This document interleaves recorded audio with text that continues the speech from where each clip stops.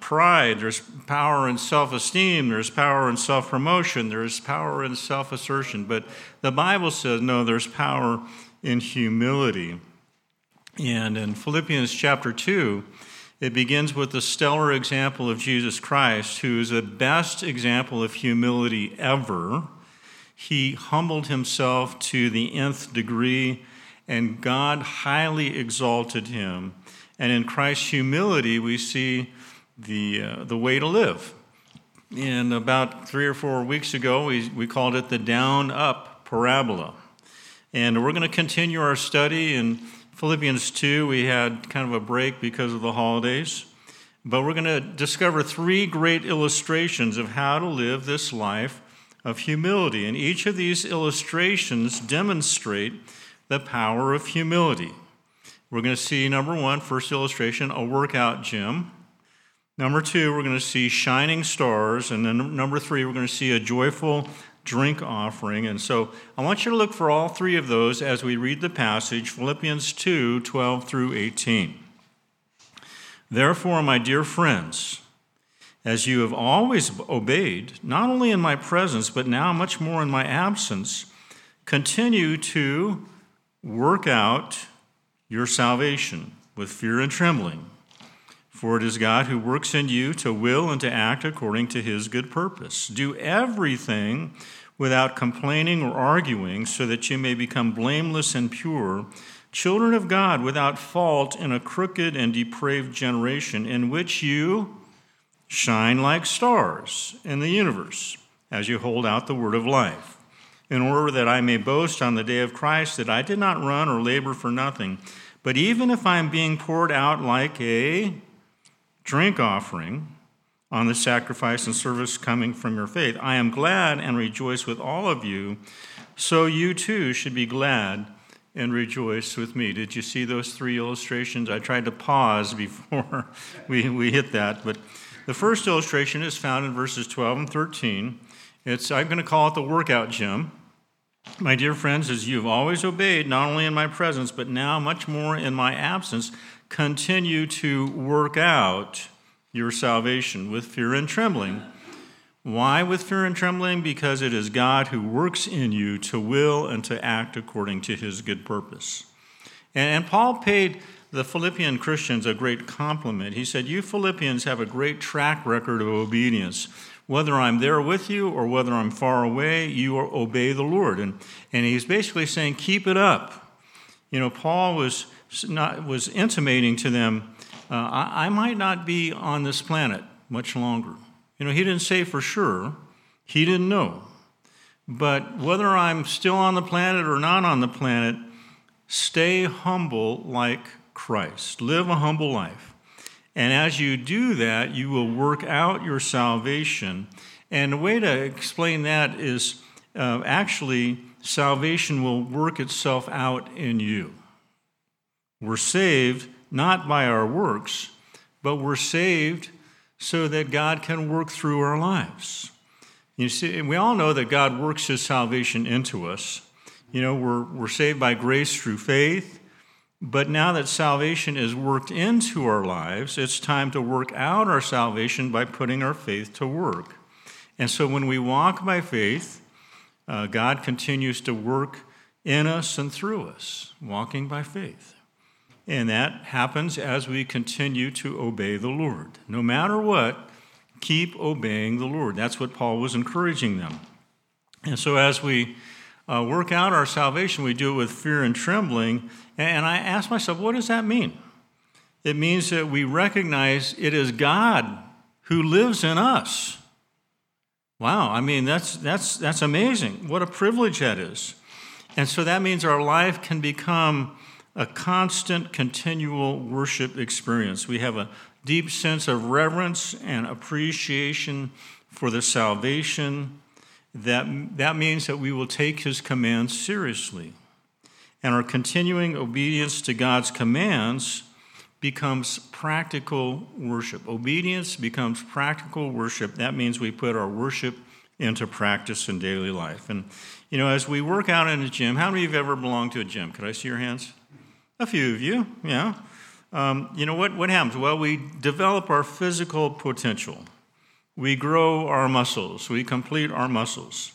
And when we work out our salvation, we complete the spiritual potential that God has given to us in salvation, right? We grow, if you will, our salvation as it's working and touching other people. Faith and works go hand in hand. I think all of you know that Calvin said that faith alone saves, but the faith that saves is not alone. It means once we're saved, good works are flowing through our lives. Ephesians 2, 8 through 10 makes it very clear. It is by grace that you have been saved through faith. This not from yourselves, it is the gift of God, not by works, so that no one can boast. You can't say, oh, well, I'm saved because I'm such a good person. No. Paul's saying, no, that is not the case. We are God's workmanship created in Christ Jesus to do what? To do good works, which God prepared in advance for us to do. How many of you believe that verse of Scripture? All right, you know what that means?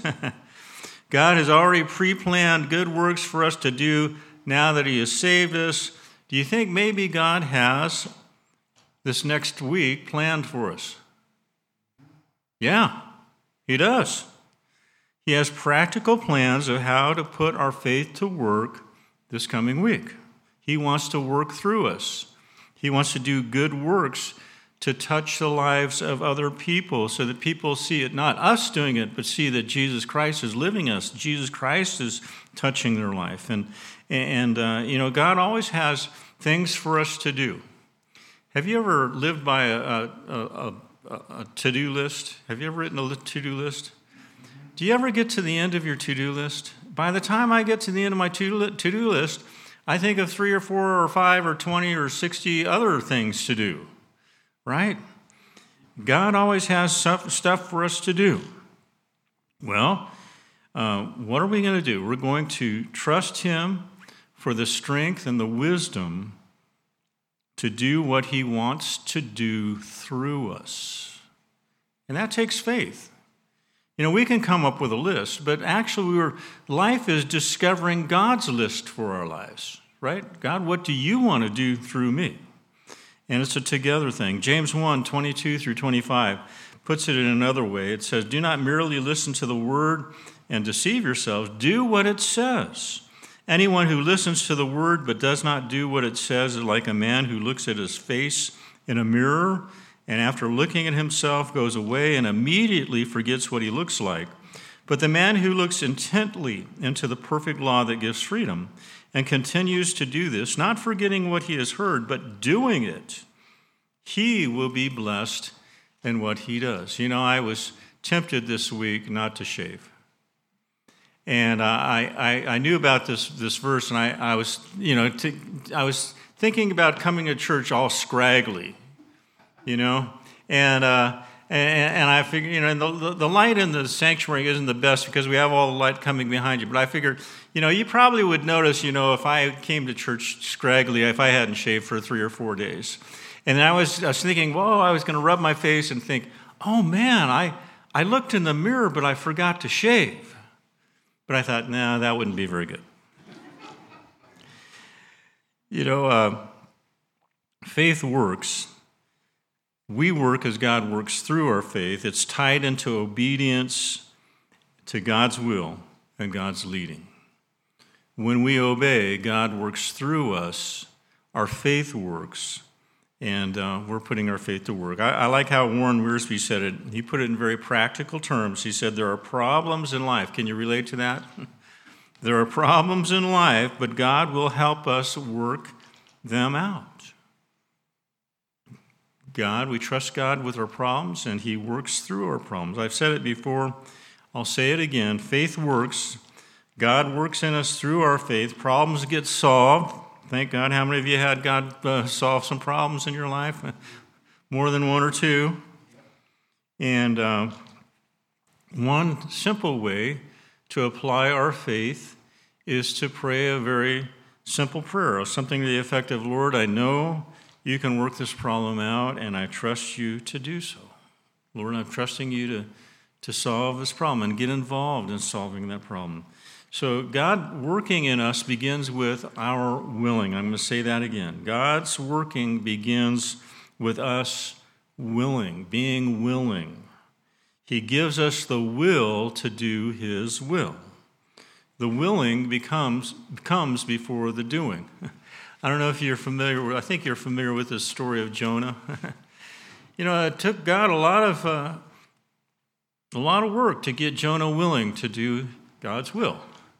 But God has a way, he can get you willing if you really need to, his help, he can have a big fish swallow you or whatever, spit you up on the dry land.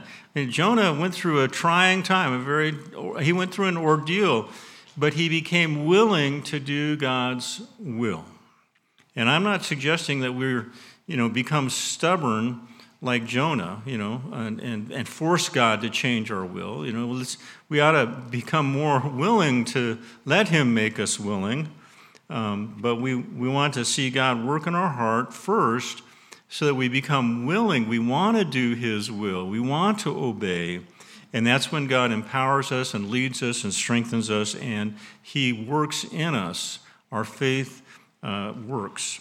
Now, I came across an illustration. I'm not going to ask you to raise your hands, but New Year is usually a time a lot of people make, different resolutions, for changing their diet and working out and, exercise and whatever.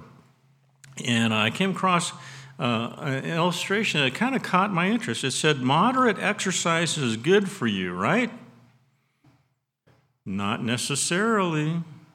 One study suggests that exercise may do more harm than good if you're being forced to work out against your will. Now, I mentioned the guys that did this study. According to John Van and Ron Kudelik, a University of Colorado researcher Monica Fleshner focused on an experiment on the effects of forced and unforced exercise on the immune system, that the part of the body that fights off colds and infectious diseases. And Fleshner studied two groups of lab animals. One group was allowed to run on an exercise wheel whenever they liked. The result was an improved response of their immune system. A similar improvement in the human immune system's response is seen after moderate exercise. On the other hand, the other group of lab animals was forced to run. Their immune systems responded negatively in several ways, including having reduced levels of antibodies. The negative effects likely resulted from the stress of being forced to exercise. I don't know if you can relate to this. Have you ever had a doctor say it's time to exercise? You got to exercise. I have a doctor, and he said, Dave, I want you to walk uphill 5 minutes a day. Yeah. I didn't really take it seriously. Next time I go back to the same doctor, Dave, you need to start walking 10 minutes uphill a day. I could see where this was going. Okay, so I started walking 10 minutes up the hill. We live up on Pilot Peak, and I walk down to the corner, and then I walk back up to our house, and that's about 10 minutes of uphill walking. Now, do I have a good attitude towards that? My doctor told me to do it. I call it the uphill trudge. Now, I have lost a little bit of weight. However, when I was 50 years old, I got into bicycling. And I love bicycling. I don't know if you've noticed this. You might not notice it here in the mountains, but most bicyclists have a smile on their face. They feel like kids all over again, unless they're going up a steep hill. And I enjoyed bicycling. I had fun. In fact, I went bicycling this last Friday, I think. And, I had a smile on my face. And when I was into bicycling, I'd lost 50 pounds. So, I don't know, find some exercise you like doing, right? Okay, well, I'm kind of off the subject, aren't I? You ready for me to move on? Well, 1 John 5:3 says, this is the love for God, to obey his commands. His commands are what? Are not burdensome. God's commands are not burdensome. God's commands are not grievous. They're good. So this working out your salvation kind of workout gym is one of those life-transforming powers of humility. There's power in humility. And when we're willing to do God's will, that's humility. God works in our faith. If we work out, we get in better spiritual shape. I want to move on to the second illustration of the power of humility, verses 14 through 16. Do everything without complaining or arguing, so that you may become blameless and pure, children of God without fault in a crooked and depraved generation, in which you shine like stars in the universe as you hold out the word of life, in order that I may boast on the day of Christ that I did not run or labor for nothing. It says, do everything without complaining or arguing. It didn't say, do some things without complaining or arguing. It didn't say, do most things without complaining or arguing. It says, do everything without complaining or arguing. You know, there are some words that mean what they sound like. I have a hard time pronouncing this, but they're onomatopoeic. Anyway, it's hard to spell that word. Onomatopoeia. Okay, whatever. But one of those words that has the same meaning as the way it sounds is the word murmur. Can you picture someone who's just going through life?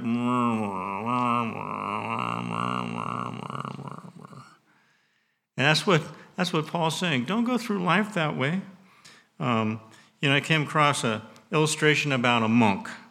And there was a certain monastery that was enforcing a vow of silence. And so each monk could only utter 2 words every 5 years.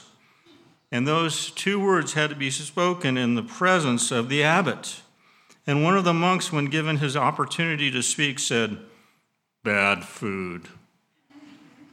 5 years later, his 2 words were, "Bed hard." When given his 3rd opportunity to speak 5 years later, he said, "I quit." "Well," said the abbot, "you might as well quit. All you've done since you've gotten here is complain." There are a lot of people who complain. I don't even think they hear themselves. It's just such a habit of life, They have a wah, wah, wah, wah, wah tone of voice, But God calls us to shine as lights in the heavens for him in a dark, corrupt, immoral, morally bankrupt, spiritually blinded world. And Daniel 12:3 is a great verse for that. It says that those who are wise will shine like the brightness of the heavens, and those who lead many to righteousness like the stars forever and ever. And we may not think of ourselves as luminaries, but that's what God calls us to be, to let our light shine.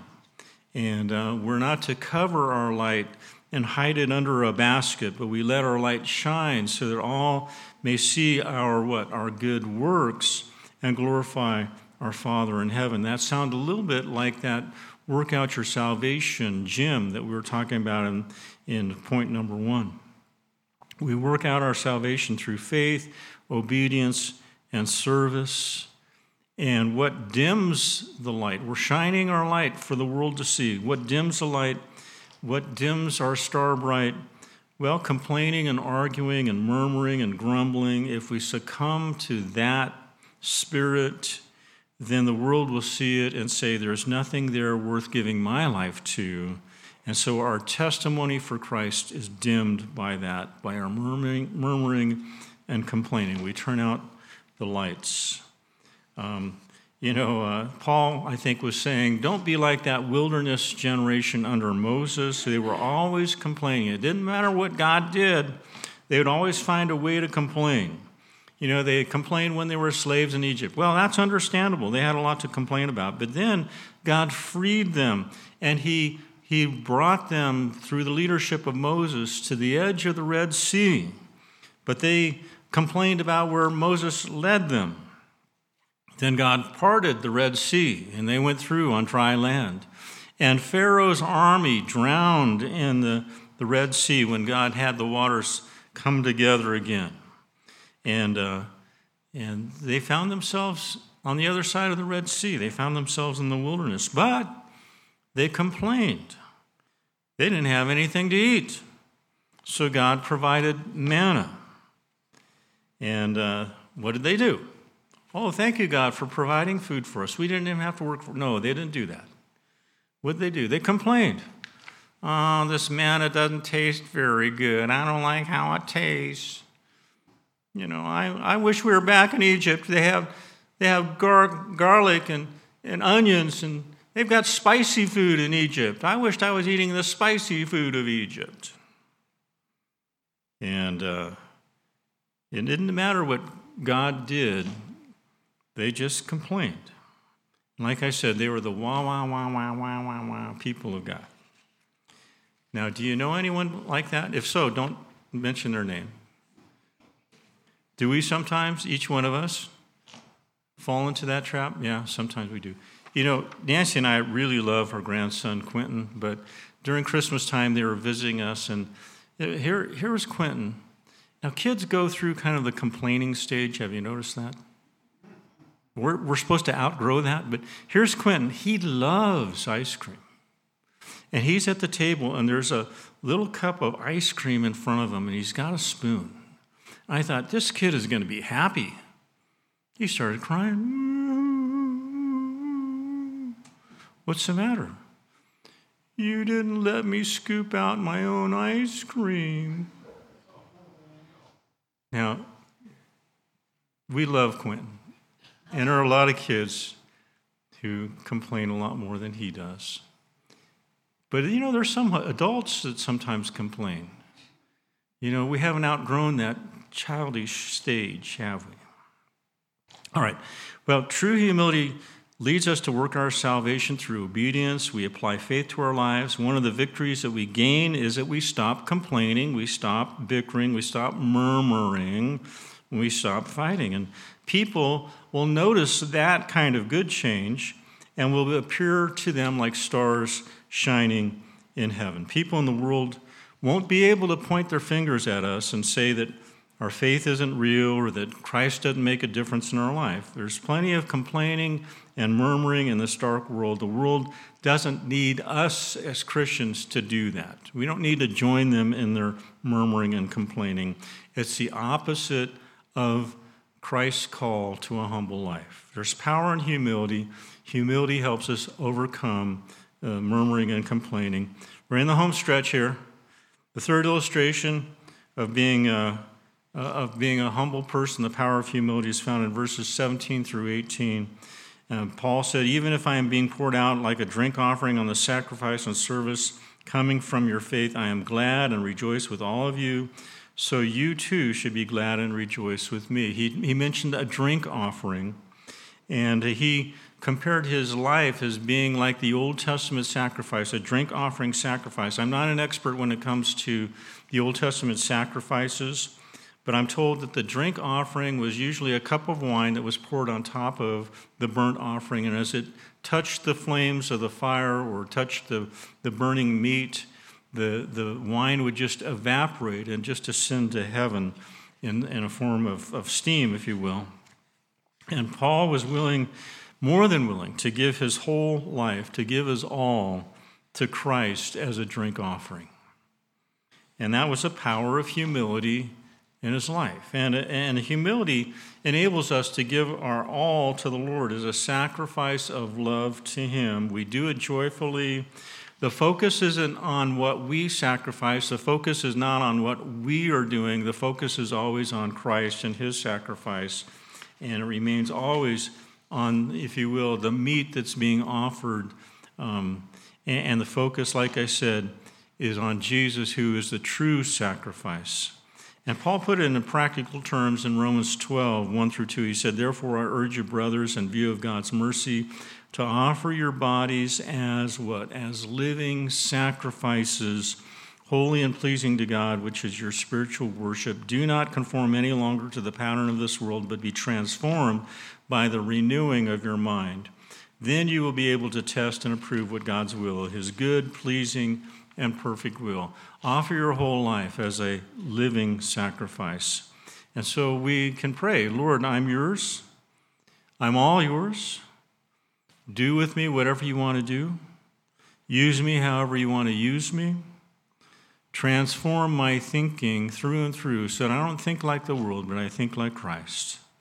And I want to just sum it up with a quote by Charles Erdman. He wrote a commentary on Philippians. He said, "There are victories to be won, virtues to be developed, and crowns to be obtained." That's what the power of humility can do in us. Victories to be won, virtues to be developed, crowns to be obtained. And so we work out our salvation through humility and obedience. There's power in humility. Amen?